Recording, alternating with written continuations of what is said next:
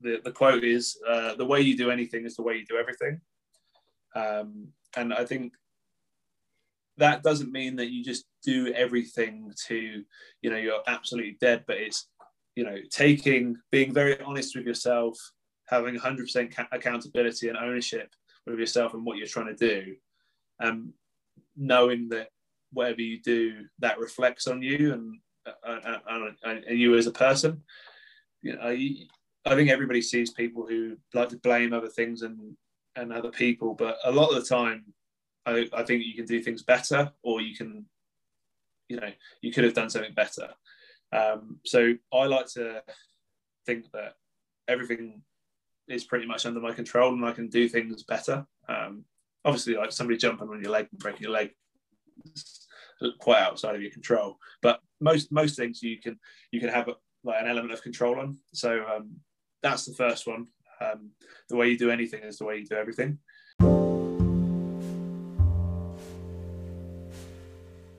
That was Ben Fletcher.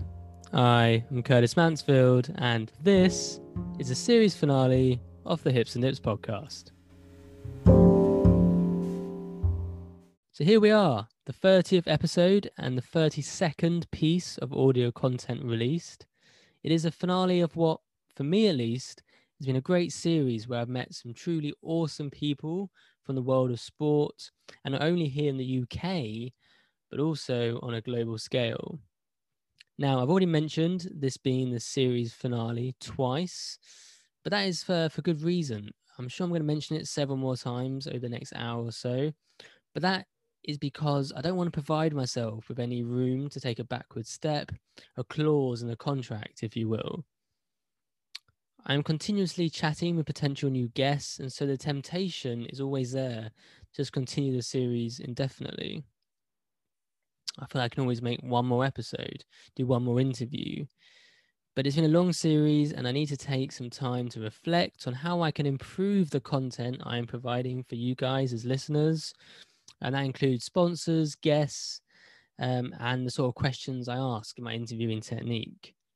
We'll be back before you know it, and we'll be back even stronger. Oh, wait, it's actually the start of the interview. I've actually got a guest on today, and what a guest he is. This week, I am joined by Olympic judo athlete Ben Fletcher. Having represented both Ireland and Great Britain, he has amassed a rather impressive CV. A multiple Grand Slam and Grand Prix medalist, including a gold medal in Tunis, becoming the first judoka representing Ireland to win a World Judo Tour event. And he's also been to the Rio Olympics in 2016 and was a junior world championship bronze medalist. Really looking forward to chatting to the big man and finding out about his dual nationality, training, injuries.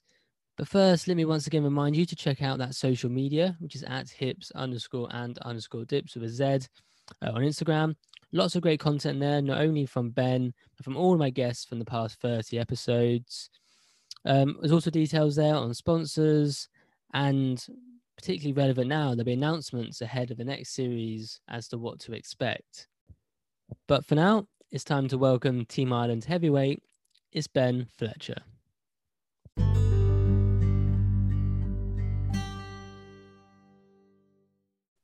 Right, Ben, fantastic to have you on, ready for this series finale. How you doing? Yeah, very well, mate. Thank you very much for having me on, and looking forward to this. Yeah, it's been a bit of a disaster, really. Obviously, for the last month or so, I've been trying to get you on. Then we've had issues with scheduling. I had an on-call shift a few weeks ago, so we had to cancel interview just before it started. Wi-Fi problems, sound problems. You're an Olympic athlete with a busy schedule. I've got my own slightly less interesting schedule, so trying to match all up's been hard, but I'm glad we're finally ready to go. One thing I will say, actually, just as a little rant, nothing to do with you, just a little rant in general, is I've got both Zoom and Teams. Now, I don't know if you ever get this, and they don't work very well together. They work well individually. I like Zoom, I like Teams, but I came to log into you tonight, and Teams pops up mid-Zoom interview and vice versa. They don't work together. You need to have one or the other. And unfortunately, I've got like Teams for work and I've got Zoom for this, Zoom for university. don't like it. But so if anyone's listening from Microsoft or Zoom, sort it out. But that's not really relevant to this. What is relevant to this, however, is obviously you're an athlete, an Olympic athlete, and of course it's been this pandemic year. And I always start by really asking sort of how my guest's health is. So we're looking at physical, mental, and sort of social well-being, which is a very broad question. I want you to answer that, but what I also want you to answer is you're the first guest I've had on since they've announced there's going to be no overseas crowds for the Olympics. So talk about the impact of that on your mental health, as well as this whole year or 18 months has been. Yeah, I mean, there's quite a lot in that. And touching wood to start with,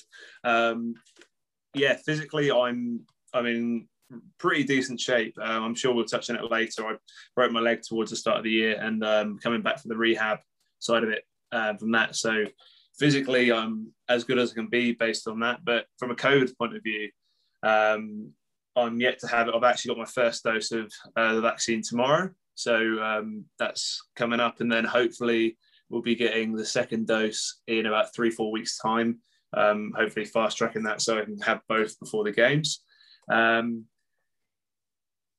yeah, mentally it's been quite a difficult situation because ultimately we were preparing for Olympic Games last year and had a 2-year qualifying cycle coming to the end of that with 6 tournaments, and it's completely changed. And I think our first tournaments, qualifying tournaments, came back in November, and then had like a couple more before the end of the year, and then quite a lot more than there were beforehand, like from January to June. So the qualifying schedule itself changed a lot, and going for a qualifying, it's different for every sport, but in judo, in my sport, it's quite a difficult physical task. So it's the top 18 in the world. It's not like if you get one result, you'll qualify. It's if you have to be the top 18 in the world. That could be, the points could be in some ways quite low, they could be quite high. You know, there'll be European world medalists missing out this time. And you qualify over 2 years, and getting towards the end of that, you're quite physically fatigued and mentally fatigued. So I was definitely in 2020 quite physically and mentally fatigued. So in some ways, COVID was quite nice because it gave me a bit of a break. But yeah, I mean, there hasn't been many other positives from that. It's I usually train down in Bath, and the university shut down, so I wasn't able to train there. So I had to find new ways and places to train and get the best out of the situation it was. Yeah, and did you take the sort of approach that I think I've seen a lot of boxers took when they kind of had almost like a massive pre-season style, like lots of weights, lots of fitness, less sort of skill-based actual judo in your training? Do you mean during COVID? Yeah, during that sort of particular that initial sort of wave, perhaps. Yeah, definitely. So I moved back to where my parents live, near Wokingham, near Reading, and my old judo club had a pretty good gym in it. So with Bath, I normally train at the University of Bath, so that was completely closed. So I moved back here, so I had access to a gym. So I was mainly doing, like you say, like physical work, lots of weights, lots of conditioning work, and that, like you say, there wasn't much judo for a large chunk of the first wave and the lockdowns. So yeah, did a lot of pre-season, tried to make a lot of physical improvements, and then it was just wait and see when tournaments can come and when they happen. And you know, at first there was going to be a lockdown for 3 weeks, and then it, like as we all know, it became clear that it was going to be for quite a lot longer, and with lasting effects. And here we are, over a year later, and we're still sort of, in this country, we're quite lucky to be coming. It seems to be coming to the end of it, but the rest of the world are quite still in the grip of it. Yeah, exactly. And that's actually quite an interesting point as well when it comes to the use of the vaccine. So I think all British athletes actually are getting vaccinated. And I think it's the same for the Americans, and to be fair, probably quite a lot of the developed countries, had an interesting debate on probably about a month ago with a guest who was talking about whether they should vaccinate all athletes. And we were talking about perhaps some of the poor countries, it's not fair, maybe the likes of Kenya and Ugandan runners might not have the same access that like an American athlete would or British athlete would. But overall, does it give you more confidence for you and your family that you can go having this vaccine? Oh, definitely. So my parents are a bit older, so I'm the youngest of 5 kids from my dad. My dad's 82, so I'm 29. And being back here, I'm around them quite a bit. So as you can imagine, being in a house with older family members, there was always the feeling in the back of your mind, like, who could have COVID, or like what could you be bringing home? And there's always fear that you could give it to them and how terrible that would be to bring that home. And there was a lot of, I think fear is the only way to describe it, as, you wouldn't want to be the person to give it to a family member. And, potentially nobody knows how they're going to react to it. So, just, I think with the whole process with COVID, there's so much uncertainty. And I think that just fuels like panic and worry. So, I think that's been the thing for me. So especially like having older parents and living on the same site. I'm not in the same building as them, but like in close contact with them. It was always just worrying about me bringing it home or my girlfriend bringing it home. Yeah, I can definitely appreciate that. I'm not sure if we actually really spoke much about my last couple of years, but obviously I work in a hospital. Well, actually, I worked in intensive care for the initial couple of waves. So a lot of people were locking down. I was actually very busy, and I was, coming face to face those patients on a daily basis. And it was quite interesting because once again, like as we started to open up and I could start to see maybe my nan again and my aunt and some of the elderly family members, my own parents and so on, it was very much, they would say to me like, oh, aren't you scared about like going into the hospital or seeing these patients every day? And I was like, not really. I'm scared about seeing you, because it's like you just said, like, I'm fine, I'm safe. We're young enough, we're healthy enough and so on. There shouldn't be any issues, but we hope. We hope, yeah.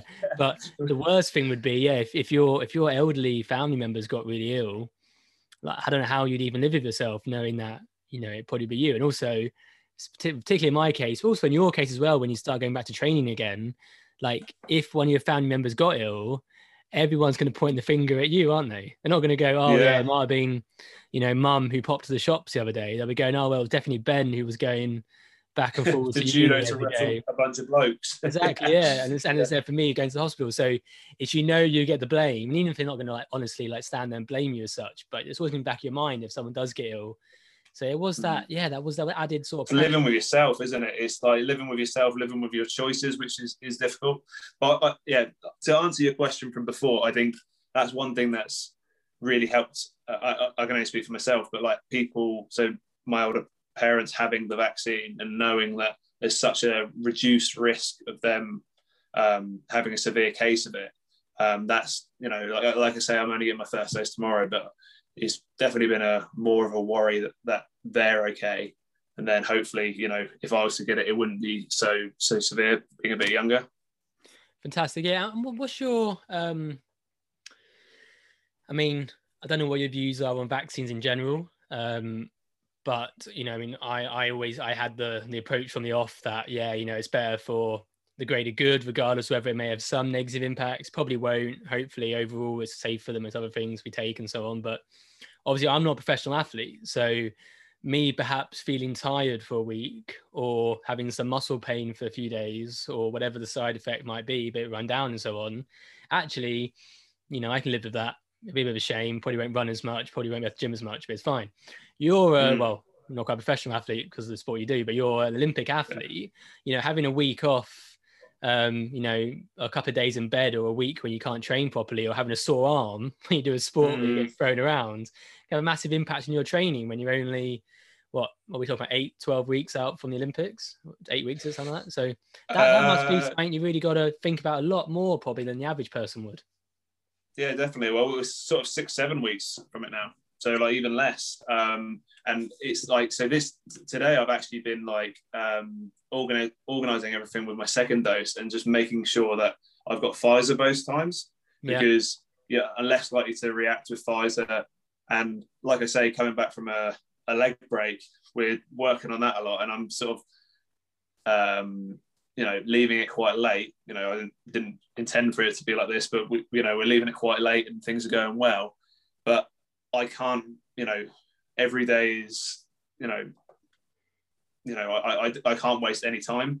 And if I was to be in bed for 4 or 5 days, then that would make a real difference to my preparation. And I know for most people they say 4 or 5 days, what's that, but I think it's 50 days today till I'd fight, so that's 5%. Well, what's that? 10% of the days, So when you look at it like that, it would have a big effect on what I can do, when it comes to the Olympics. Yeah, exactly. And that's it. And also, I suppose if we go on the flip side now, so we go away from the vaccine and we go to perhaps you don't have the vaccine and you were to get ill. Now, we hear reports that people have had COVID potentially for, a month to 3 months afterwards, can have this, what they call long COVID. So you're having these like delayed symptoms, like reduced lung capacity, fatigue, and so on, which again isn't ideal for the average person. But for you, if you suddenly lost half your lung capacity getting into the Olympics, then that's, you're kissing goodbye any chance you've got of having proper success there if you can compete at all. So the risks of having even as a young person, the risks of having even minor symptoms of COVID could be devastating. So I suppose it's, in that sense, it's even more important perhaps you're vaccinated than someone of equivalent age who isn't a top athlete. Yeah, 100%. I completely agree. And we're talking about like high performance. We're talking about the 1% makes a difference in a match for me. It's such small margins. And like you say, if your lung capacity is down by whatever percentage, like you say, you're kissing goodbye to any chances that you have from for performance. And nobody necessarily wants to go to an Olympic Games to compete. They want to go to win. Well, the vast majority of people do. So it's just one of those things where you, anything that's going to inhibit your performance, like on a day-to-day basis, you would do everything you can to get away from. And I think it's just one of those things where all you can do is hope that you don't get it, or make sure you're vaccinated, and then even if you were to get it, hopefully you get a very, very mild case. Yeah, for sure. And I had both Pfizer vaccines, and I had no real issues. I played rugby the next day, so my shoulder, my arm felt fine, so that's positivity there. One weird thing I did have, which is strange, I had very vivid dreams both times. So again, it was quite nice actually. Just had a very like graphic dream. I think I was like a racing driver, one of them, and it's like a 007 and the other one, something like that. Very, very, very fun. So hopefully you got that to look forward to. That's not really negative, positive. Okay, and then I suppose finally then, so as I asked earlier, this idea about no crowds or no overseas crowds, potentially no crowds at all. That's yet to be decided, I think. As someone who's already been to an Olympics and has seen like a full crowd and had that amazing atmosphere in Brazil, how does that seem to you, the idea of not having your family and friends there, not having that GB support or any support, and it might potentially be quite a quiet atmosphere for the games? You mean Team Ireland support, of course. Of course, sorry, of course, yeah. We'll get onto that. We'll get onto that later. Yeah, no. It's like any event. The fans make it and make the atmosphere.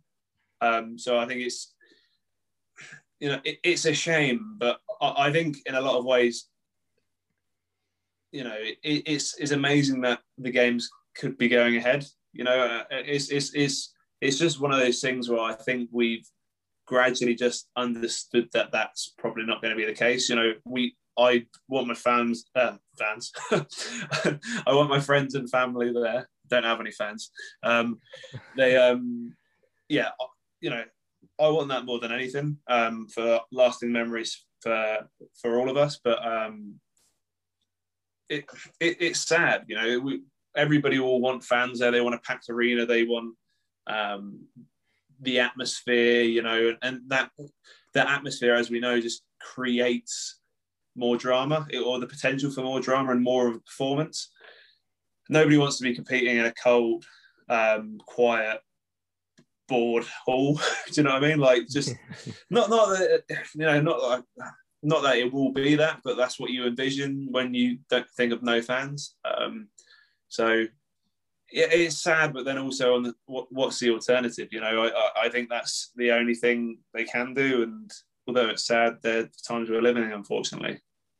Yeah, exactly. And I think, like, you look back over the course of the last year and some of those big sporting events we have had, and they've been behind closed doors. I remember the 2020 European Rugby Final, for example, with I think it was Exeter versus the Racing 92, I think it was, and the Champions League final that year as well. And there's been some great games and great sporting moments behind closed doors. And, you know, when you got the sponsorship there and you've got the big Olympic logos, and although it won't be the same, of course it won't be, but there still must feel some sort of specialness to it. And of course, I suppose in many ways it probably encourages you more to try and, not that you really need that, but to go for that big memory, because no matter who's there, if you succeed, it will still be a great moment. But we'll get onto that more later, actually, because I want to just quickly go in and do a little game. Every week we do a little game, which is a little ice breaking game, which is always a bit strange, actually, because I think the ice is well and truly broken at this point, but we're going to do it anyway. And it's always inspired by either my guest or their sport or something that springs to mind. So this week the game is called At Home with the Fletchers. Okay. And I don't know why I really called it that, but at one point I was thinking of going with like famous Fletchers. There's quite a lot of footballers like Stephen Fletcher, Darren Fletcher. Another good one. That's it, actually. 2 Fletchers, but yeah, that didn't work. Anyway, so instead I'm going to go with taking surnames, and surnames where the name is derived from the person's profession. So, for example, do you know what a Fletcher is, or what a Fletcher would bring? Yeah, an arrow maker, or makes the fletchings and an arrow. Exactly. So you got a point already. The first one is arrow maker Fletcher. And we're going to go through. I'm going to give you 9 different surnames. I want you to tell me the profession of the person who had that surname. Sound good? Yeah, as long as it's like Thatcher, Potter, you know, really obvious ones. They are really easy. There's potentially 3 which involve some sort of knowledge. The rest of them are just really simple. Okay, number 2, number 1 was Fletcher. Number 2, Smith. Blacksmith. Yeah, essentially. Apparently, Smith means one who works with metal. So blacksmith. Blacksmith. Like iron, wasn't it? I think. Armor. Yeah, somebody. What other ones? Ironsmith. I guess you could have like Ironsmith. Goldsmith. Tinsmith. You know, Goldsmith. Yeah, any metal I think is a smith. Okay. So you get a point for that. Next one, Tailor. Like tailor's clothes for you, like tailor. It's really hard to explain. Yeah. It's really hard to explain what a tailor is without saying the word tailor in it. But yeah, makes clothes. Good. What about a fuller or a walker? Apparently got the same derivation.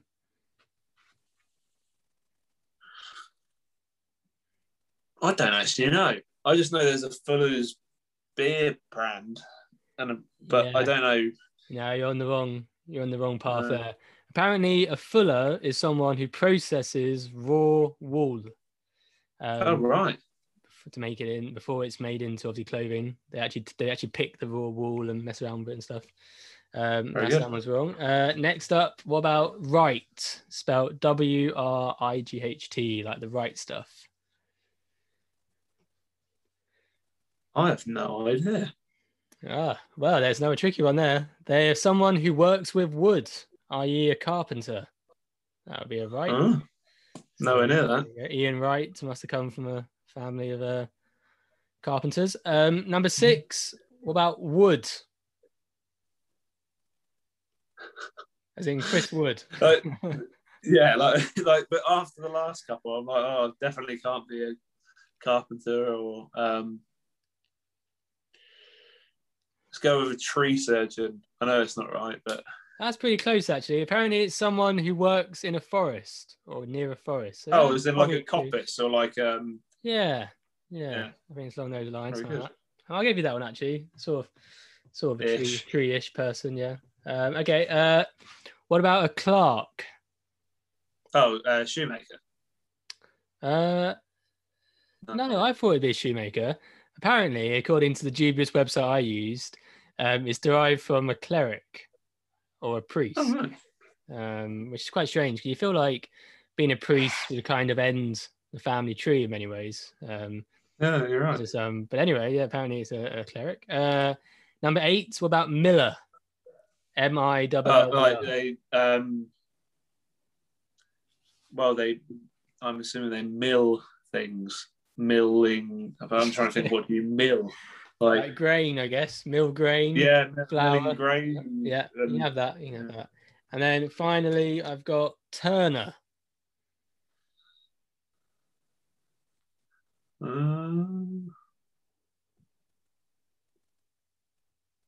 Christ. Turner. Think about like something you turn back in like Victorian times in the factories. Turning like they turn wheat or something like in a field, or I don't know.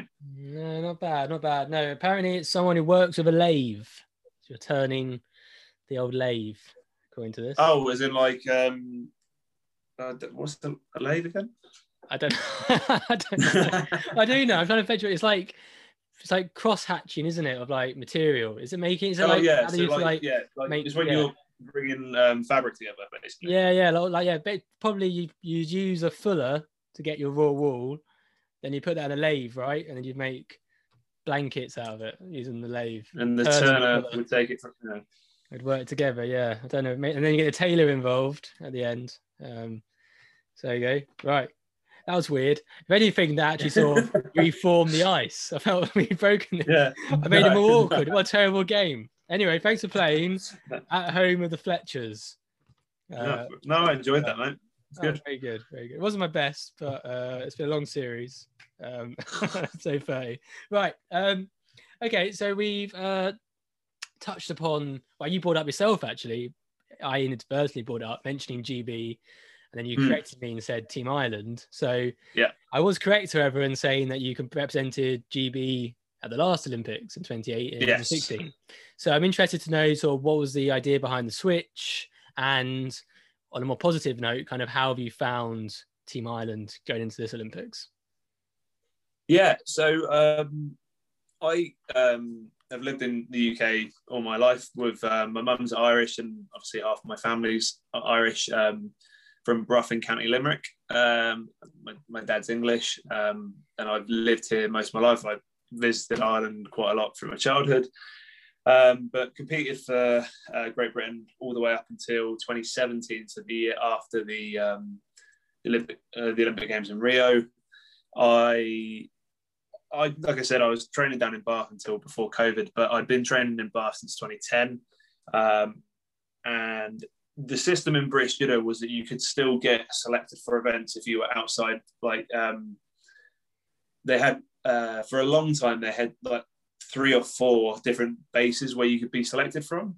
They then, I think it was in 2013 or 14, they bought in like this one main centre based in Walsall, and the plan was to put all the junior athletes in there and gradually build up like a major centre.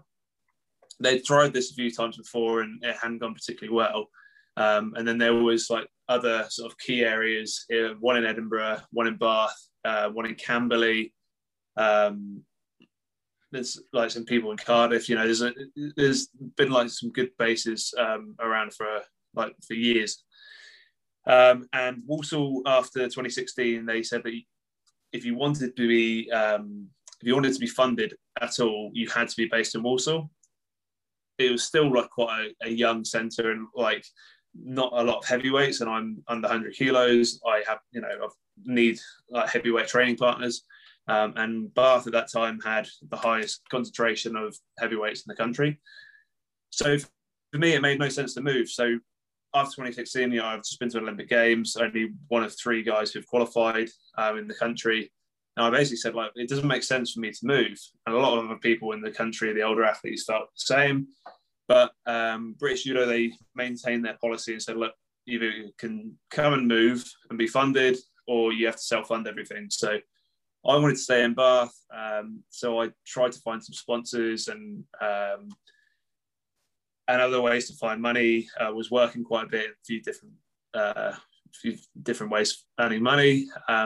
But after a year of doing that, I realized that I wasn't actually earning enough to fully fund the program, because, as you can imagine, traveling the world is quite expensive. Oh yeah, of course, yeah. But then also you're not training enough, really. So it's like the balance of, you're not earning enough, but you're also not training enough. So your loyalties are actually divided, when really I need to be putting all my time and effort into judo. And after the 2017 World Championships, I just sort of thought, like, this isn't working. Like, I need to change something. I still didn't want to relocate to Walsall, and I just sort of said to, like, the performance director at the time, I was like, look, is there anything else we can do? Like, I'll come up a couple of days a week or something like that. And they said, no, that's what it is. And at that point, I asked to leave. I had a good relationship with the Irish coach, Kieran Ward. And I was very lucky that both British Judo and Irish Judo, they had a really good amicable relationship anyway, and British Judo were happy for me to leave, because they could have banned me, because I'd been to the Olympic Games. They could have banned me for 3 years. So I was quite lucky that they were, amicable, and although they didn't want me to go, they were happy for me to leave. Yeah, and obviously, I mean, it must have been quite hard for GB to lose such an asset. I mean, going into this latest Olympics, you've been up to 6th in the world in terms of the world ranking. So they're not like losing some little junior, maybe could have potential sort of athlete. You're on their top performer. So I'm surprised. Well, I'm surprised, but equally, it was very lucky for you. They're so happy for you to go. Yeah, it's a strange one, because at that time, after the Worlds, I was either the top ranked or the second top ranked British male in the country, and you'd think that they'd want to keep you on, but they were very dedicated to their plan of making Walsall work, and fair play to them. That's what they wanted to do, but I don't necessarily think that they thought they wouldn't work for everybody. For me, I don't think there's one size fits all for everybody. Some people want to go to university and train. Some people don't want to do that, and not everybody wants to go to the same place. I don't think they necessarily thought about that. And I wasn't trying to be disruptive, but, it didn't work for me. And I think because I was, quite amicable with them, that's why they were, albeit not particularly happy to see me leave, but were happy to let me go, if that makes sense. Well, that's good, yeah. And you're right. I mean, not the word luck, because that seems a bit like they owed you something almost. But I think it's good that you managed to leave on good terms, for sure. Sorry, no, crack. Sorry. It's a standoff. I was going to say. I studied at Bath actually for 4 years. And I've seen the facilities there for the judo. I mean, I've been in there twice, actually, into the judo hall. Dojo, yeah. That's the word, dojo. And I went in there once to do a lifeguarding course, which was strange. So they had all like the mannequins on the floor, a bit random. I was in a judo place. And then I also went in there for like a yoga class, which again was a bit random, but great setup. Lovely mats, very soft, I must say. And then you've got all the like ex or current GB international gis. See, I knew that word. I surprised you. Yeah. They had gis all around. Is gis right? Or have I mucked up? Yeah, gis right. That's right. Yeah. Fantastic. Yeah, they had them all around the wall, with all like London 2012 on them and all this sort of stuff. And I think you had various like black belts hanging up and all the sort of the gear and all the memorabilia, which is fantastic. So from the outside, that was like a perfect place to train. And obviously you had the amazing gym facilities, Bath's a beautiful area, a really great environment. Because I think in some ways, I think it's nicer to have that multi-sport environment. I don't know how you feel, but like, I mean, you can learn from different sports. It's quite nice to go into the gym and, you know, not obviously on a much lower level, but, you know, I was more coming from like a hockey, rugby background, but it was great to be in the gym and see like weightlifters training and sprinters training in the gym and swimmers training. You know, we had, at the same time you were there, you had people like, oh God, I forgot some of their names now, but some really top Team GB swimmers. Michael Jameson, for example, he was training down there. So it must be quite cool to train in the gym where you can learn from different people, you can see different athletes, have that multidisciplinary approach. So yeah, I think it's the perfect place to train. I think you may probably made that right decision. So how, now you're in Ireland, no, well, so you're in Ireland, now you're with Ireland. Have you seen any other interesting differences between perhaps GB's approach and the Irish approach? Yeah, just to jump in on that point from before. Yeah, I love Bath, and that's ultimately why I wanted to stay there. You know, and I really, really enjoyed the environment. And for me, it was moving from a settled environment where I knew I was getting good results to like an untested, untried program. So for me, that didn't make any sense. But yeah, the main differences between British judo and Irish judo is a lot smaller, but that's not, for me, that's not a negative. We work in a really close group and a really close knit team. And I think that in a lot of ways is really beneficial. And I have a lot of influence on my program, which I think for most athletes, that's exactly what you want. You want to have influence and feel like you've got an ownership of your destiny. If things are being dictated to people, I don't necessarily think you get a lot of buy-in from that. I think it's really important to have ownership and accountability for yourself.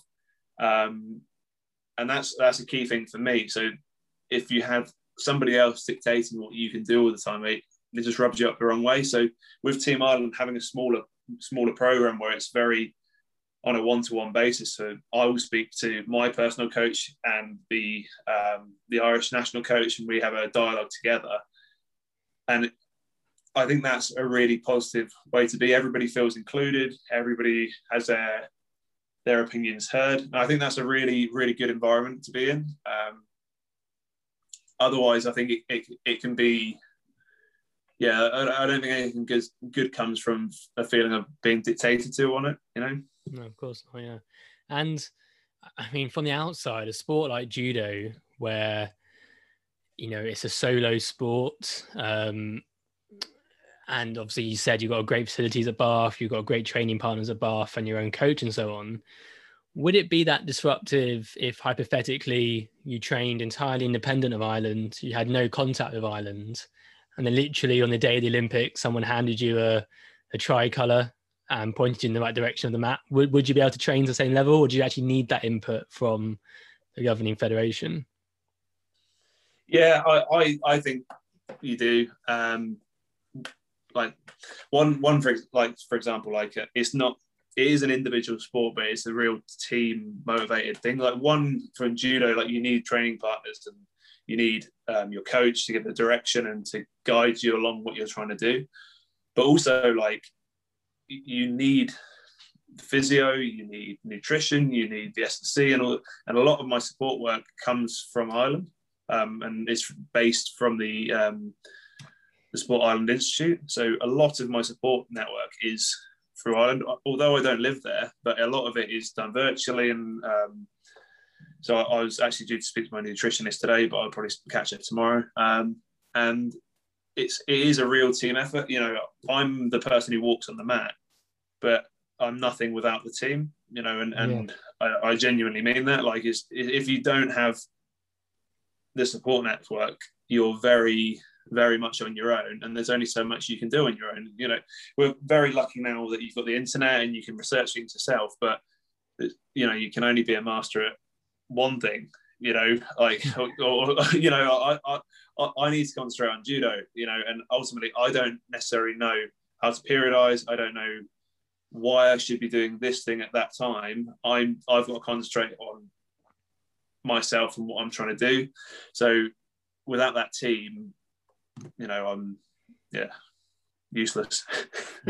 That's great to hear, and it's great to hear you're getting that support from Ireland, especially being a slightly smaller federation, because in many ways you may think, it's a bit like, I don't want to be stereotypical. I can say this because my family's Irish and I'm also dual nationality. And if I was gifted as you were, then I would be able to do the same as you have and compete for both countries and so on. But so in some sports, it does feel like going over to Ireland would be like an old shed, which someone's written like judo on the front or whatever. Do you know what I mean? But just for example, because I've been to Ireland lots, obviously, and certain sports which obviously are very far behind GB. There's certain sports that are very far ahead of GB. Like you look at the rugby program in Ireland and the way they got their academy system set up, seems quite far ahead actually of what we've got over here in England, for example.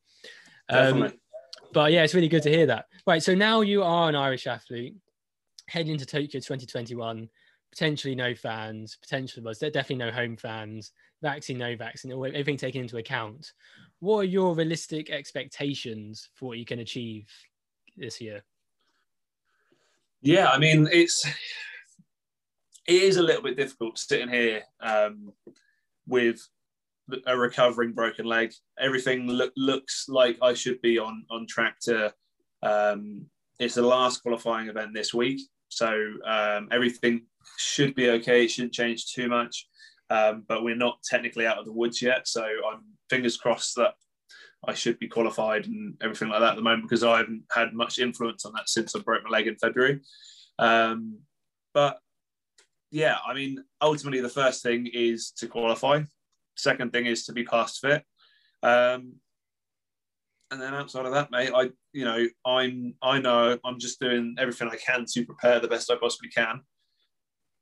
I've had some, very good results the last few years, and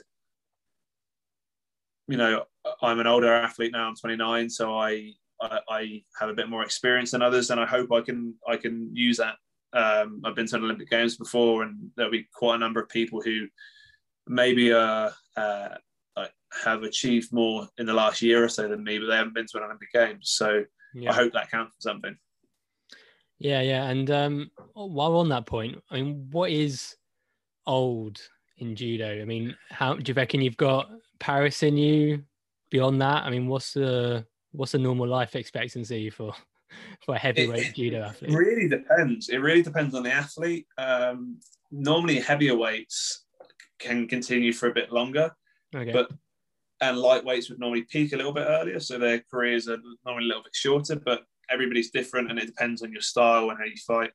But also, the International Judo Federation has added, like, there's so many tournaments now that you have to compete a lot to keep your world ranking. So that means you're competing and traveling all the time.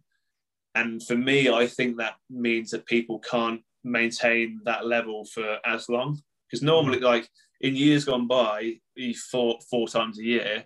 You could have a family, you could, step away for a little bit, then come back in. But if you're competing 10, 15 times a year, there's no time for that. When you're preparing for those events, you have to be away on training camps for the vast majority of people. So I think that makes people's judo careers a little bit shorter. And for me, I really don't know.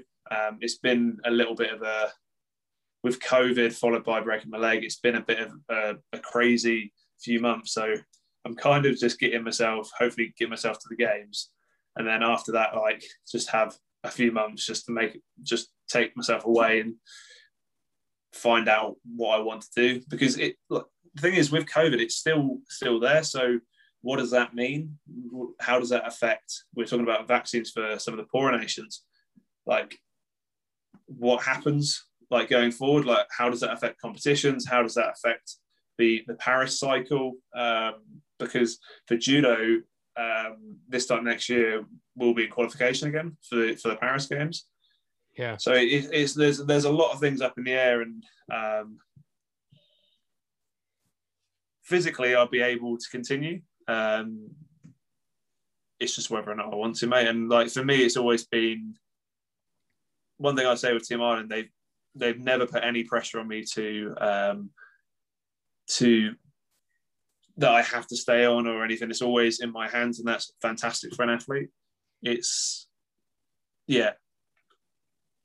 for me, if I'm not getting better and I'm not progressing, I have no ambition to or want to do judo. It's ultimately too hard, like on you, like physically competing and training and doing that all the time. I no want to do that and not be improving, you know. Yeah, exactly. And there's no pressure to make a decision now anyway. Like, you know, get the Olympics out of the way. You may have a great Olympics, hopefully you have a fantastic Olympics, and you'll come back and then you make a decision based on how you feel then, or you might take some time off. You know, there's no need to rush into a decision right now. Of course there's not.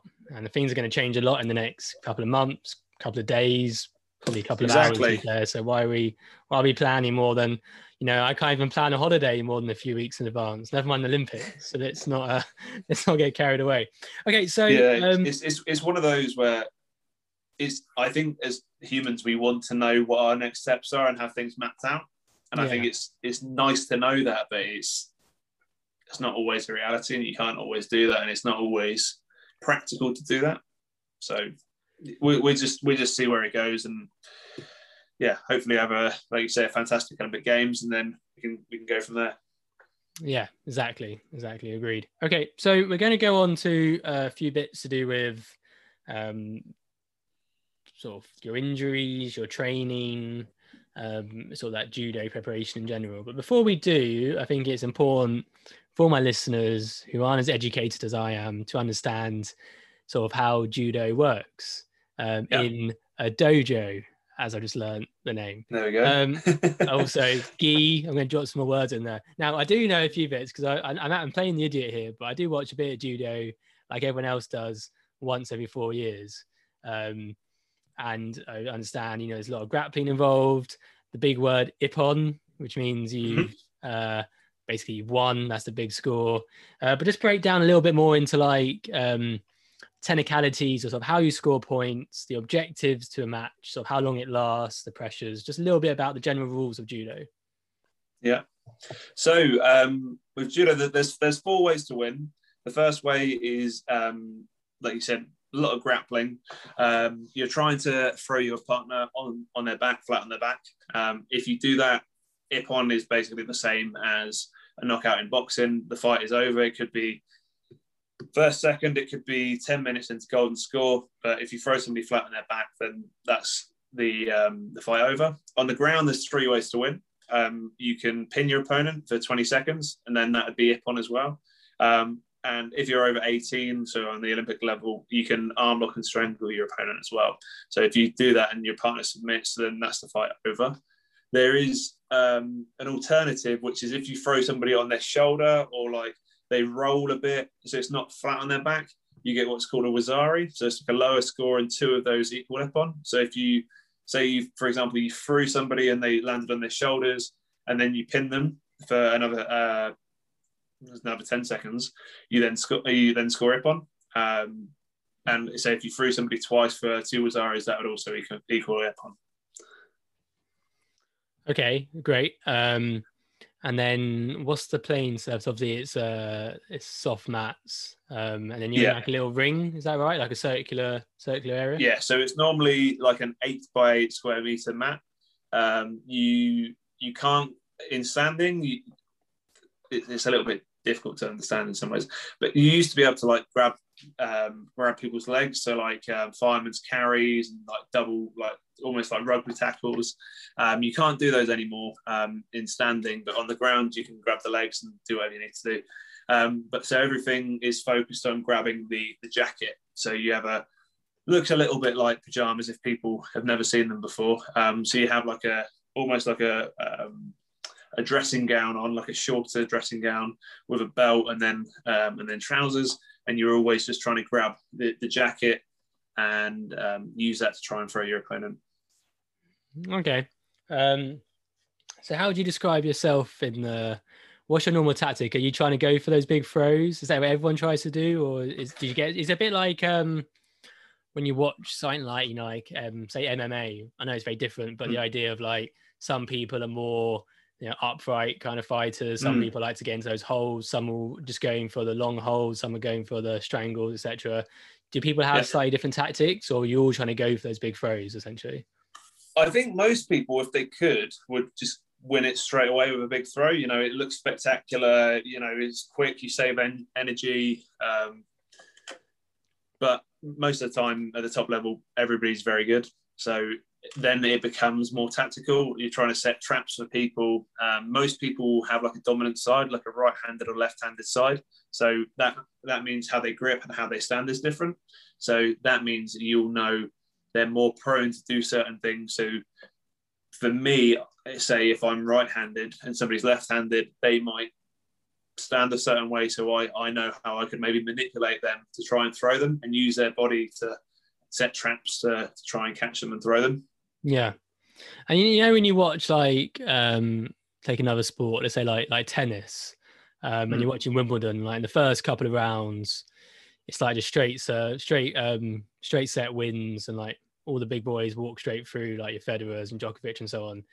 Like when you turn up to like tournaments, perhaps not the Olympics, but like other tournaments, in those early rounds, is it just like you walk in the ring, throw someone on their back and walk out again? Like just so not always. Like you do get people winning quite quickly, but usually, so the vast majority of the tournaments now, there's like a International Judo Federation World Tour, and majority of the people on there are a good level. You get a few people who, they might be their first time there or whatever, but most people are pretty good. So you might have slightly easier fights to start with, and then you have like all of the big dogs later on. But usually it's pretty competitive all the way through. And with judo, it's all on the same day, so you could have 5-6 contests all on the same day.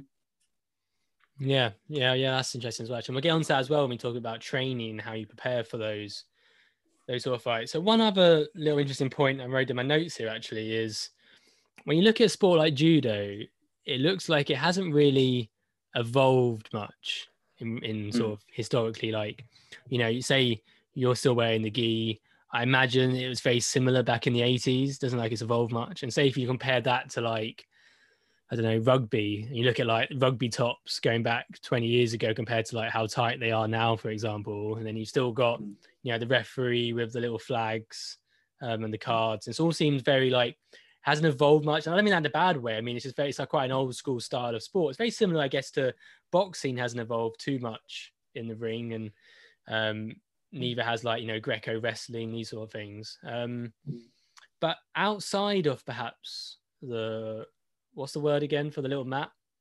For the dojo? No, the little square 8x8 thing. Oh, the tatami. That thing, yeah. Outside of that, has the sport evolved a lot in recent years? Have you seen over the course of your career in terms of like how you train, what you eat, sports analysis, all these things that come into professional sport nowadays? Have you seen a massive change in that regard? Yeah, I think definitely judo. I think it's one of those things where judo isn't as big of a sport. Say if you use the example of rugby, where people follow it as much. That like the kits, for example, they are different to say in the 80s, where people would have like these big, massive kits, and then that now they're sort of like quite streamlined and fitted and all the rest of it. Just so, because if you imagine, if somebody's got hold of you with both hands, it's quite difficult to get away. So somebody, you want, basically your hands and your opponent, and they don't have anything on you. And if you're in the sport, judo has changed quite a lot. So after 2012, they got rid of leg grabbing. Like I said, you used to be able to do like the old fireman's carry and the grabbing the legs and that sort of thing, and that was all in line with judo and wrestling. They thought it looked so similar, so judo took that away, so it distanced itself from wrestling a little bit. So it was like, so for the casual fan who watches it, like you say, once every 4 years, they look at it and they go like, I can't tell the difference between these. Whereas, so judo took away the leg grabs and then have some way of differentiating them between them and wrestling for the casual fan. So I do definitely think judo is evolving all the time, but it's and also technically, there's a lot of sports similar to judo with sambo and BJJ that have a lot of influence in it. But it's one of those things with judo being a smaller sport. I do think it maybe goes under the radar of the casual fan because they're not watching it all the time. Yeah, no, you're probably right. And I didn't mean anything negative by saying it was sort of quite old school. I think that's really no, not at all. Because so you look at so many sports now, and perhaps the pure essence of that sport has been lost or been diluted by VAR, for example, in football, or whatever it is, or all the different camera angles, or the facts like, in cricket, the bails light up when they come off, all these sort of things. Sports changed a lot. It's evolved, and technology's come in, and money and all these sort of influences. So I quite like the fact when you do watch judo, and like I said, I'll be honest with you, it is once every 4 years, but when I do watch it, it is very like, it seems very pure. It's two blokes or two women or whatever, fighting to try and get the other person on their back or to hold them in a grip. And that's kind of it. There isn't perhaps some of the distractions or things that other sports sort of possess. It's quite nice that it's just very pure. Another thing I suppose just sprung to mind as well, obviously this could be the first year we've had karate in the Olympics. So now you've got karate, you've got judo, you've got kickboxing, you've got boxing, you've got wrestling. So quite a lot of these sort of combat sports. Is that something you thought about? Is it quite good to see that these other combat sports, which obviously differ in many ways, but do possess that common thread that your sport has, growing on the world stage? Yeah, I think MMA probably has helped that. I think combat sports and fighting sports do get a bad rap, but it's usually from people who don't understand them. I would always say that people who are involved in fighting sports and combat sports are the people you're least likely to ever see in an actual fight. Yeah. They're people who are actually, most of the time, they're dedicated to their sport. They, that's what they're going to put their efforts into, and they know what they can do. So to the average person, like in reality, like they're a trained fighter. They know what they're doing. It's not two drunk guys at the pub swinging at each other. You know how to hurt somebody. So I think that's something that most people don't take into consideration. So I think more and more fighting sports being in the Olympic Games can be a positive, just as long as it doesn't push judo out. Yeah, of course. Yeah. Like that was one of the things with London. I think a lot of people were worried about that, and wrestling did get kicked out, but then there was such uproar that it was brought back in. And yeah, I think it's one of those things that with a lot of the fighting sports, it does, not everybody's the biggest fan of it. So if one or two of them, for the casual fan, left the Olympic Games, most people wouldn't care too much. But for the people in it, it's their lives and their livelihood. Yeah, and I'm going to embarrass myself. Actually, I can't remember names, but there was back in 2012. There was there was a woman. Did she take home bronze for GB? Is that right? Gemma Gibbons. That's the one. There was two women who medalled, Gemma Gibbons and Karina Bryan. Gemma Gibbons. That's why both medalled. Yeah. But Gemma's probably the one you're thinking of, because there was the story. She thanked looked to the heavens and said, "I love you, Mum," and yeah, it was a really, really nice moment. Yeah, no, that was really good actually, because obviously, it was great for her, it was great for the sport, but it was something that sort of made the news, it made the compilations and all that sort of stuff. Unfortunately, though, I suppose from your point of view, it was overshadowed slightly by obviously the success of Taekwondo. So, Jade Jones won gold, I think, gold or silver. Yeah. Gold, yeah, and then the other lad, Mohammed, something, isn't it, or something, Mohammed? He won the. Yeah. It's just really embarrassing that I'm someone who knows a lot about sport, and these guys have won Olympic gold medals, and I pride myself compared to the average. Is it Latola Mohammed? I think that's right. Yeah. But and again, he had success, I think, in Rio as well.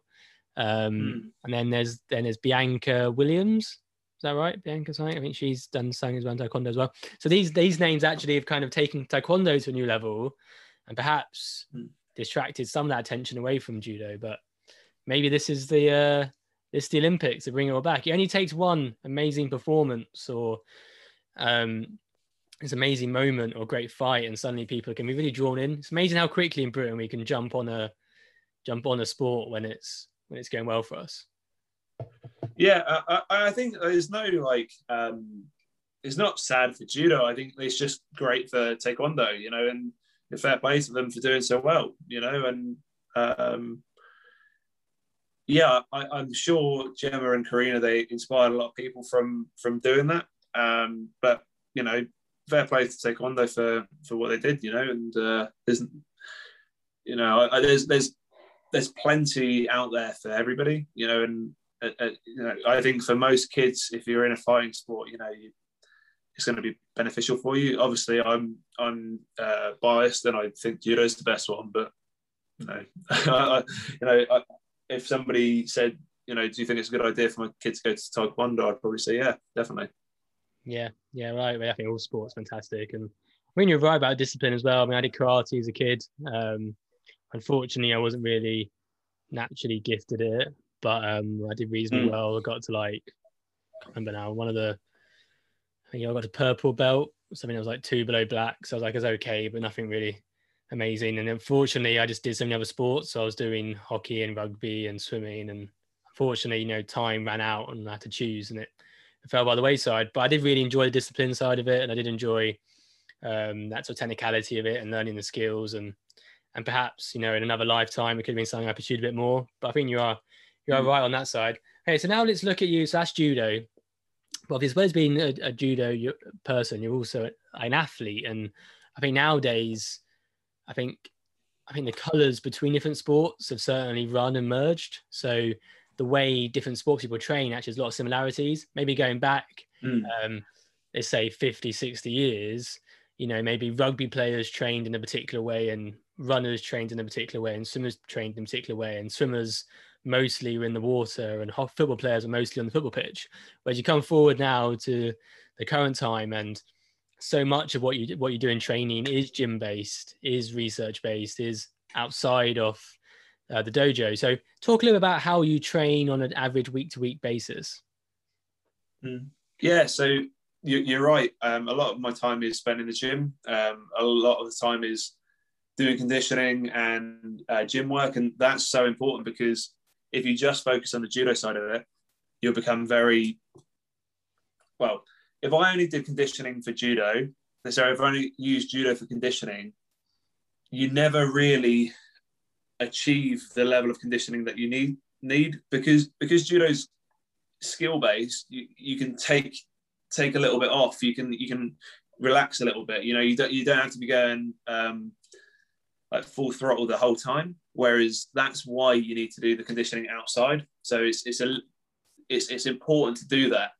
And also with judo, it's really important because if you're doing judo all the time, you just get banged up. You know, if you're sparring every day, you just get banged up and chewed up all the time. It'd be the same as if rugby players were only playing rugby for their fitness. Yeah. You know, they'd just be banged up and smashed. And then it's really important to have the strength elements outside, because if I just concentrate on judo, and like I said earlier, I'm right-handed, I stand a certain way, your body's going to be quite unbalanced doing that. So I need to make sure that I'm, you know, as balanced as I possibly can be. And that's where the S&C side of it comes in a lot. You know, judo is definitely a massive part of my training, and that will always be the case, but it's so important to have a good and strong S&C program as well with you. Yeah, and I mean, the first thing that springs to mind probably for like a heavyweight combat sports person would be power. So maybe quite explosive power.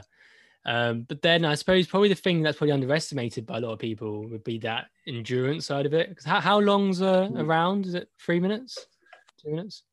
No, so it's a 4 minute match, and then if there's no score at the end of that, then it will go to golden score, which is the first score or penalty point afterwards ends the fight. So those rounds are quite short and intense, but you need to be able to go into deep water. But then also you need the endurance base because you've got 4 or 5. So you could have 4, you could have 5 or 6 matches in a day. So you need to be able to recover in between. So if you haven't got the endurance base to bring your lactate back out, and then you're not going to be able to recover in between matches. So if you get past the first round and your body's shot, then you're not going to get very far in many competitions. Yeah, exactly. Yeah, and never mind the recovery side of it. Just thinking purely about that 4 minutes. 4 minutes is a long time for your sort of sport. I mean, I'm trying to think of something to compare it to, but like if you try to, you're kind of spend a lot of your time in that sort of crouch, sort of almost explosive position. You're either getting out of grapple, trying to get someone else into a grapple. It's a lot of high intensity movements.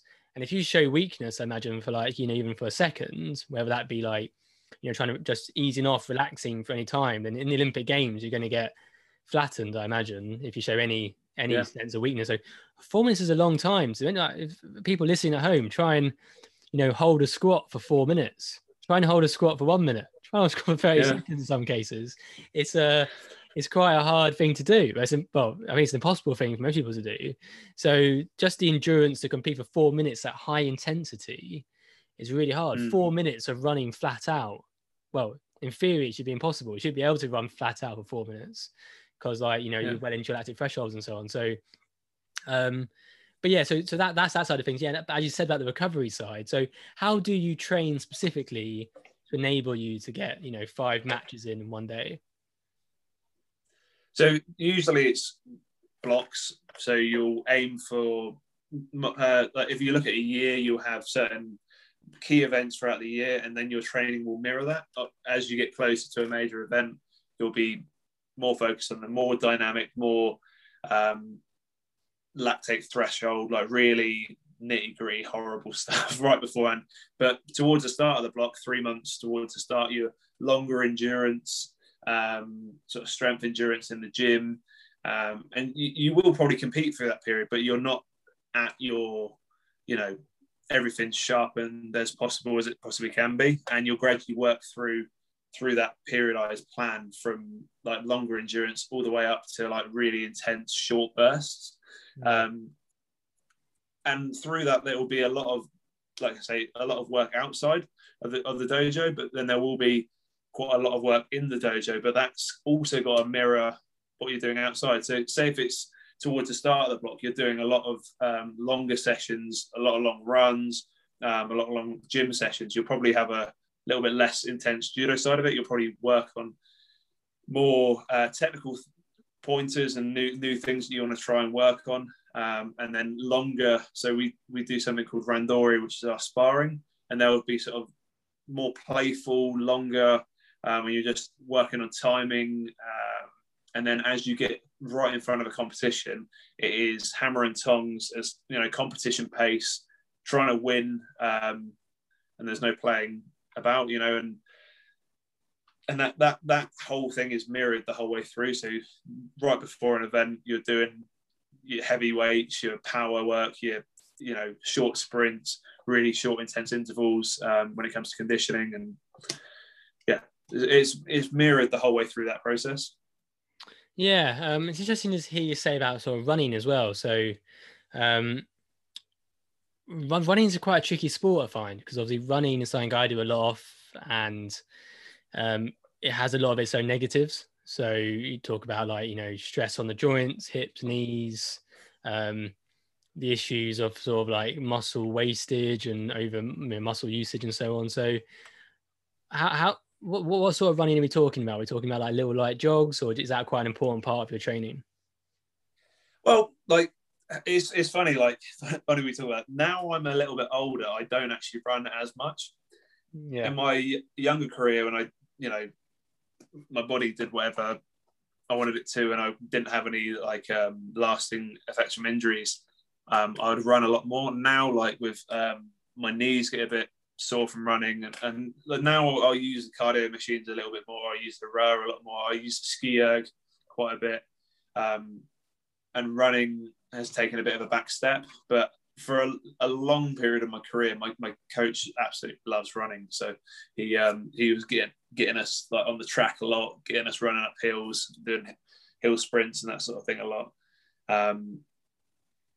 It's not necessarily one thing that it's not like you have to run to be a good judo player.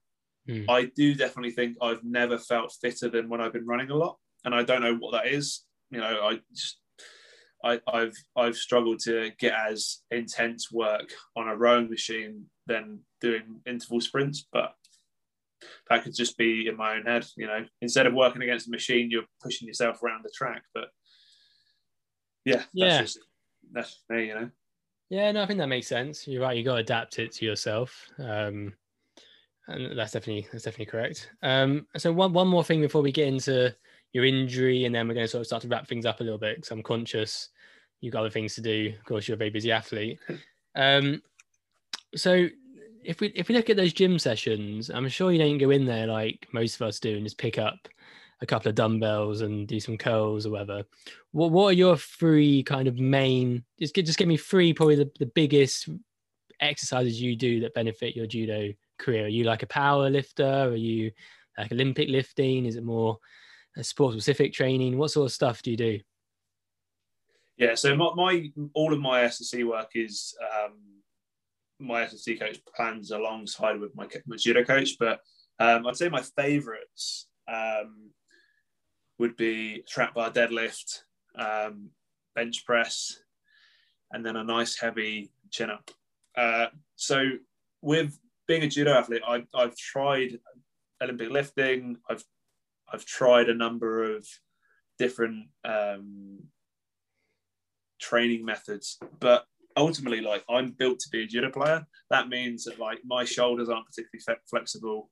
My forearms are terribly inflexible. So like putting a bar in front of me to do a front squat, or like do a proper clean, you know, I can't do it. And so that's, you know, that means that I can't do certain lifts particularly well. But that just means that you just change and adapt to that. And ultimately, the effort it would take to get me to sit down perfectly in a lovely front squat like an Olympic lifter is not going to really be worth the effort all the time. Not when you can change it over to other things which might be, you know, do the same thing. Yeah. Okay. Yeah. That makes a lot of sense. Yeah, I do quite like my Olympic lifts. I like my power lifts as well. I find I just get bored I'd love after to do a while. them. Yeah. Yeah. I'd love to be able to do a proper clean, proper snatch. And I have tried a lot to do them, but it's that risk reward basis, and like how much time have you got in a day to spend on the mobility elements of it, and is that going to transfer in a big enough way to warrant you doing it? So, and a lot of the time it's not. So yeah. No, you're right. It's got to be specific to you, and it's got to be what suits you. I think one thing people probably quite surprised at, who perhaps haven't been in that environment before, is that I was at Bath. You know, I've trained with some top athletes. I've seen loads of top tennis players and rugby players, swimmers, all these sort of sports people training in the gym. And the one thing that most of them share as quite a common thing actually probably is the Olympic lifts, which is quite interesting. So many of these athletes, now what sport they do, they tend to go for those fundamental sort of compound lifts, more dynamic, which may include those power lifts, like you said, like your chest press and your deadlifts, might be your clean and jerk, might be your snatch, might be your front squats, sort of whatever it is.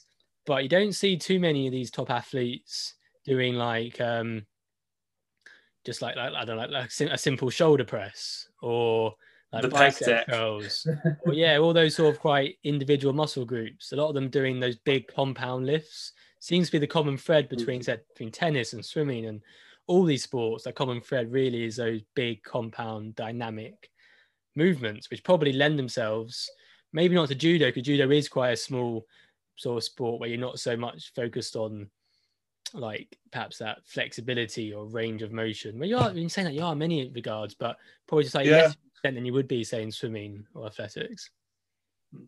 Well, no, I think I'd slightly disagree on that. I think with judo, and I think what probably links a lot of those sports is you're using your body as a whole.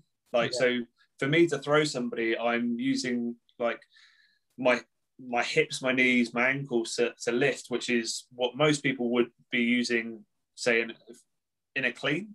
You lift it off the floor, you hit it off your thighs. You get the triple extension from hip, knee, and ankle. Then you catch it, and you're using your upper body and your lower back to stabilize. And I think that's what a lot of people, and why they will be using that as well, because as a tennis player, they're pivoting. They're not just using their arm to hit the ball, are they? They're using their whole body from their feet. It's going through their knees, their hips to get the ball as much welly as they can. Yeah. So I think that's probably why. And ultimately, I think most strength and conditioning coaches will want to try and build quite a balanced body. So one, that it works better, but also then so you're less likely to get injuries and less likely to, well, you're more likely to prevent those injuries. So, and I think that's a constant through all sports. If you have a massive bulbous upper body and pins underneath it for legs, that's not going to help many sports. I mean, unless you're an arm wrestler, but Yeah, no, you're definitely right there. And I suppose, I think, you said yourself, the Olympic lifts don't work well for you, but I suppose maybe if you're a young judo athlete coming up and you had that range of flexibility, you perhaps weren't quite as developed as you are now, then maybe those Olympic lifts could be a good way to go, for sure. Yeah, definitely. And there's plenty of people out there who will use them, and that's, like I say, I wish I could use them. Like, I end up doing a lot of jumps, a lot of other ways to replicate that in a way. And I know a lot of friends who've got that flexibility, who they can do it, but just for me, I don't. So I can't do them, unfortunately. So story of my life. So obviously this podcast is Hips and Dips. It's based around my own experience of injury and all my guests' experience of injury and adversity. So we've got to talk a little about your injury, and you've mentioned it several times, and I haven't yet bit on it. You dangled it out there as a talking point. And I've ignored it every time. I've batted it away, but we're finally going to come to it. So your injury in this Olympic cycle, of course, was your broken leg. So let's talk a little bit about what happened, the recovery process, and where you are now. Yeah, so I was at an event in Tel Aviv, one of the last sort of qualifying events for this for the Olympic Games in February, and my first round match, I was fighting a guy from Serbia. I felt like I was edging the match, like trying to put pressure on him, and like I was putting in some good attacks. And then he attacked, and it was sort of like just a strange situation. He did like a drop attack to try and like get underneath me, and one of his legs accidentally sort of caught my heel, and the other knee smashed into my shin, and I unfortunately broke my tibia and fibula. Which obviously is not very ideal. And, went to hospital in Israel, ended up being able to get flown back to the UK and got my surgery in the Cromwell in London. I had a suprapatellar nail put in. So they go in above your knee, move your kneecap out of the way, and then put down the shaft of the tibia. It bore out all the way down the shaft of the tibia, and then screw the nail in from your ankle and your knee. And because of that,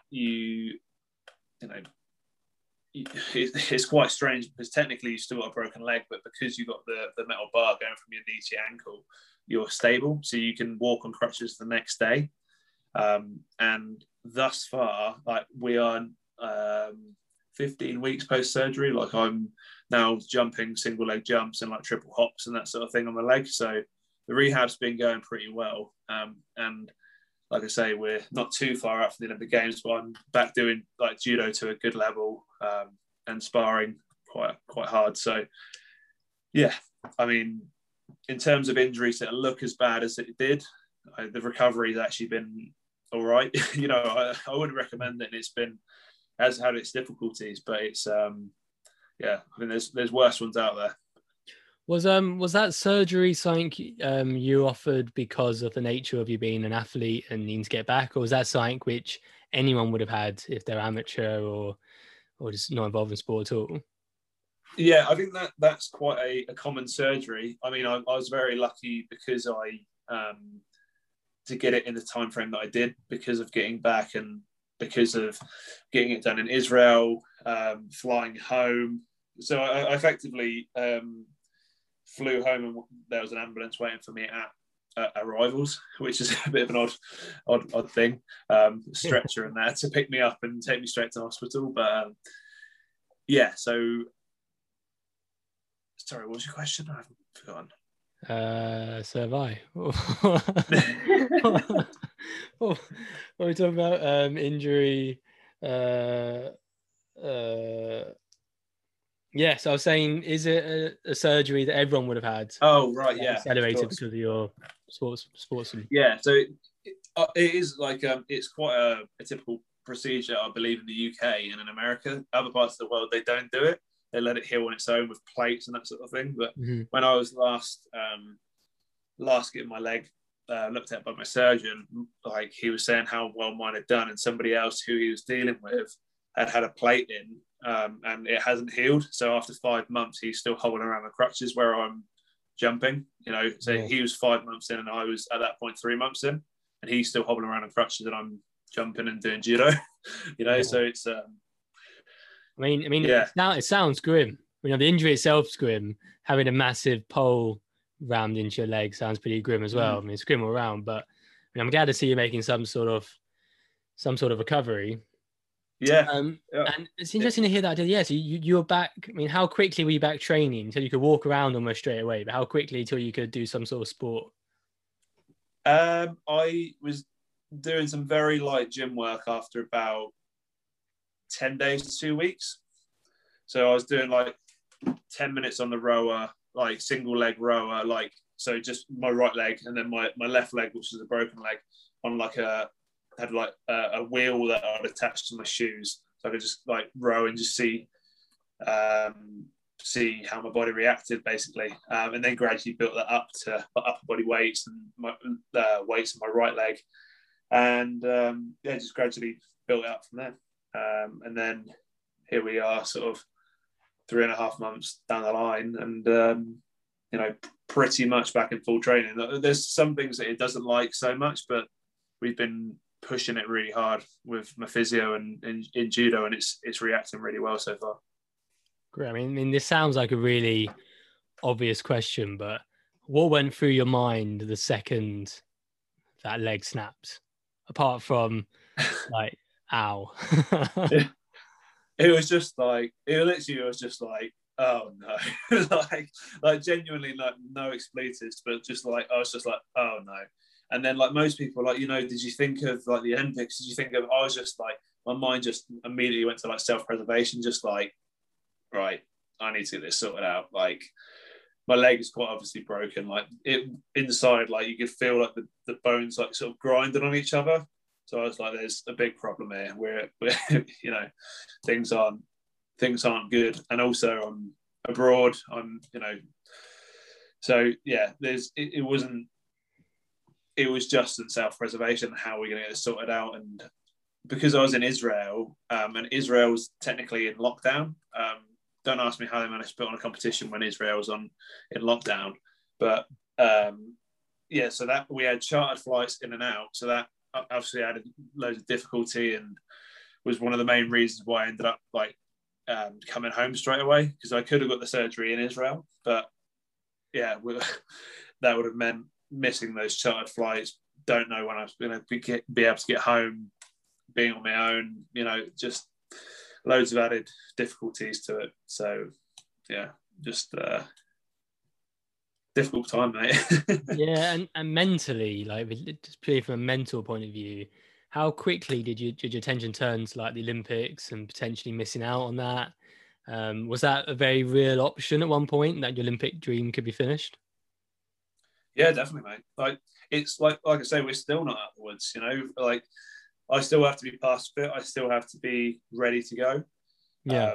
Hopefully that's not likely to happen, but straight away I was very lucky that the doctor at the venue on the day was talking to me that 3 months down the line you're going to be back training, and I was like, oh, okay, when your legs hanging off and you literally hanging off, and you're looking at it, you're like, okay, 3 months, that's okay, I can deal with that. So yeah, that's one thing that really calms my nerves with it. And obviously the whole way through, when you're hobbling around with crutches and everything hurts, it's painful most days, you do definitely think it's, are we going to get back? Like, if I do, what will I be able to do? But as time goes on, I've definitely become more and more confident in myself and that I will get back and that I will be able to perform, hopefully.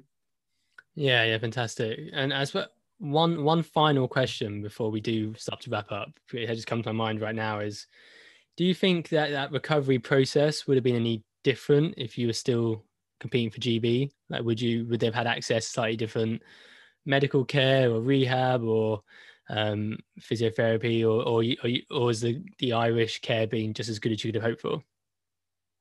Yeah, the Irish care has been fantastic.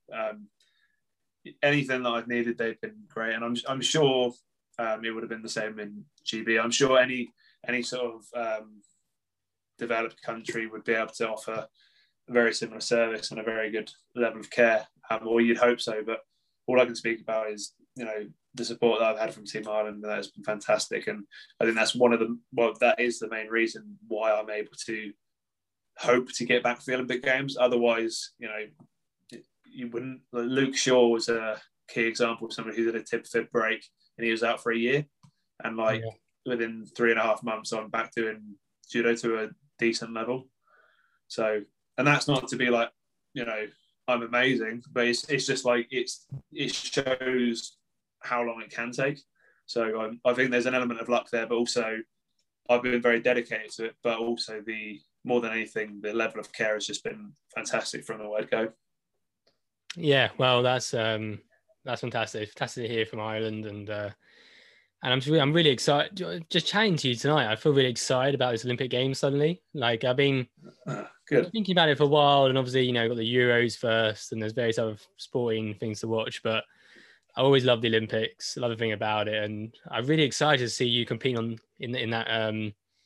that dojo, as the word. I'm really excited to see you competing.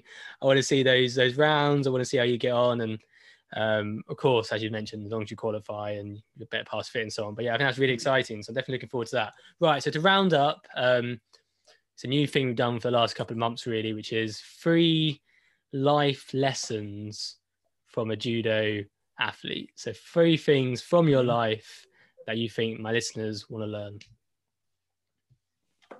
Nice. Okay, so the first one is a phrase, or it's a phrase or a quote, but it's one that I always sort of revert back to, and the quote is, "The way you do anything is the way you do everything." And I think that doesn't mean that you just do everything to, you're absolutely dead, but it's, being very honest with yourself, having 100% accountability and ownership with yourself and what you're trying to do. Knowing that whatever you do, that reflects on you and you as a person. I think everybody sees people who like to blame other things and other people, but a lot of the time, I think you can do things better, or you can, you could have done something better. So I like to think that everything is pretty much under my control and I can do things better. Obviously, like somebody jumping on your leg and breaking your leg is quite outside of your control. But most things you can have like an element of control on. So that's the first one. The way you do anything is the way you do everything. The second one is quite important. Like, never compare yourself to anybody else. Only compare yourself to who you've been before or what you've done before, because ultimately nobody else has had the same upbringing, the same circumstances as anybody else. And this one also ties in a little bit to play the hand you dealt. That's also one that there's more than 3 that those 2 are sort of joined. I think it's so easy to compare yourself to somebody else and, they have this and they have that and it doesn't matter. Like, you've got the set of circumstances that you have. and you've got to do the best with that ultimately, you know. And comparing yourself to anybody else or wishing you had things different, you know, it doesn't help you. You know, you've got to do the best with what you've got, and that's what you've got to do.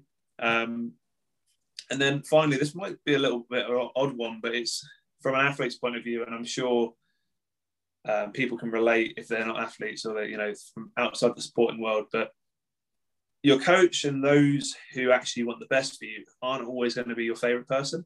They're ultimately there to get the best out of you, and a lot of the time that doesn't mean being your best mate. That's being honest with you. But also from a judo point of view, like my coach is the person who's the person who pushes me. So with judo and fight sports, that means make you like saying go with that person, and then you might not want to train with that person, and it's physical and it's difficult in an international training camp. And it's for them, their job a lot of the time is to find your weakness and exploit that, so it's no longer a weakness. And me and my coach, Jürgen Klinger, we've had some difficult times, and times when I was preparing for Rio, and you know, we're in Japan for 3 weeks or 4 weeks, and I was completely dead and tired and everything. And he pushed me and pushed me and pushed me, but ultimately I knew it was coming from a good place. But at that time, you don't necessarily see it. You think that he's been a dick, or you know, he's not being the nicest person to you. But ultimately, that comes from them wanting to get the best out of you. And you know, it's very easy to see that somebody's just being an arsehole or they're being whatever. But ultimately, you've got to see it from their point of view, and that they're trying to get the best from you. And a lot of the time, it's difficult to see that. So yeah, most of the time, the people who want the best for you aren't always going to be the nicest to you, you know. So that'd be my three. Yeah, I think that's a great lesson for life in general. I mean, you know, your boss at work might not be the nicest person, same way your coach isn't the nicest person, and you just kind of have to appreciate that they want what's best for you and what's best for the team. Perhaps in this case, we're talking about a company, exactly, a company rather than a sports team. So, you know, I think that's a great lesson. It's a great way to finish as well. So I want to thank you for those lessons. I want to thank you for talking to me today. And I want to wish you all the best of luck for this run up to the Olympics, and hopefully best of luck when you get to the Olympics. And I'm sure we're going to talk some more in the future. Thank you very much, mate. It's been my pleasure, and hopefully we'll do this again sometime.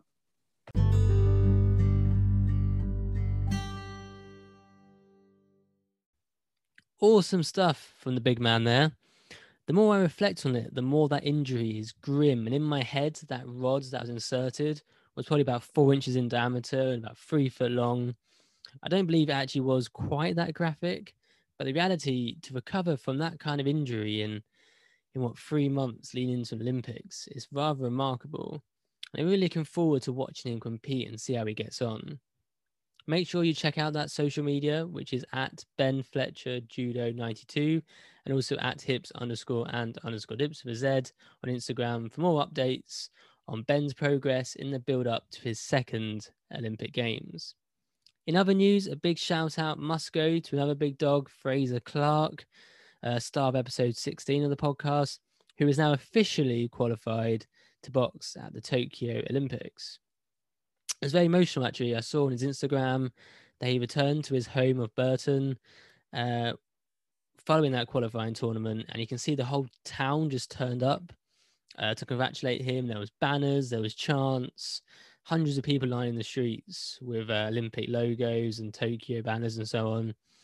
And this competed with Beth, who ran amazingly last week, and once again tonight, actually, in the Diamond League, to really set up quite an exciting Olympics, I think, for my guests so far. And Ben, if there's anything to go by, being a guest on this podcast can surely only lead to more success. Right, so that's series 1 finished, book closed. But what happens next? Well, if you haven't heard, there is an Olympics this summer. So when we return for series 2, we're hoping to be able to bring you some content from inside the Olympic Village, talking to some current Olympians and catching up with those people like Beth, Fraser, and Ben. Not only will we be finding out about the village and about how they're competing, but I think we're really exciting just to have quite regular updates on the Olympics as a whole. If you've enjoyed this series, make sure you rate us 5-star, leave a review, and as always, I love when people slide into the DMs and offer me advice, criticism, positivity, whatever you want to provide, really.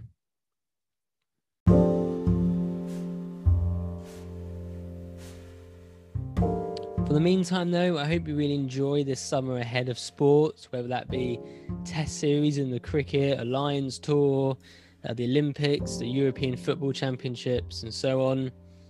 But just remember, for now, please stay engaged, stay patient, and as always, most importantly, stay safe.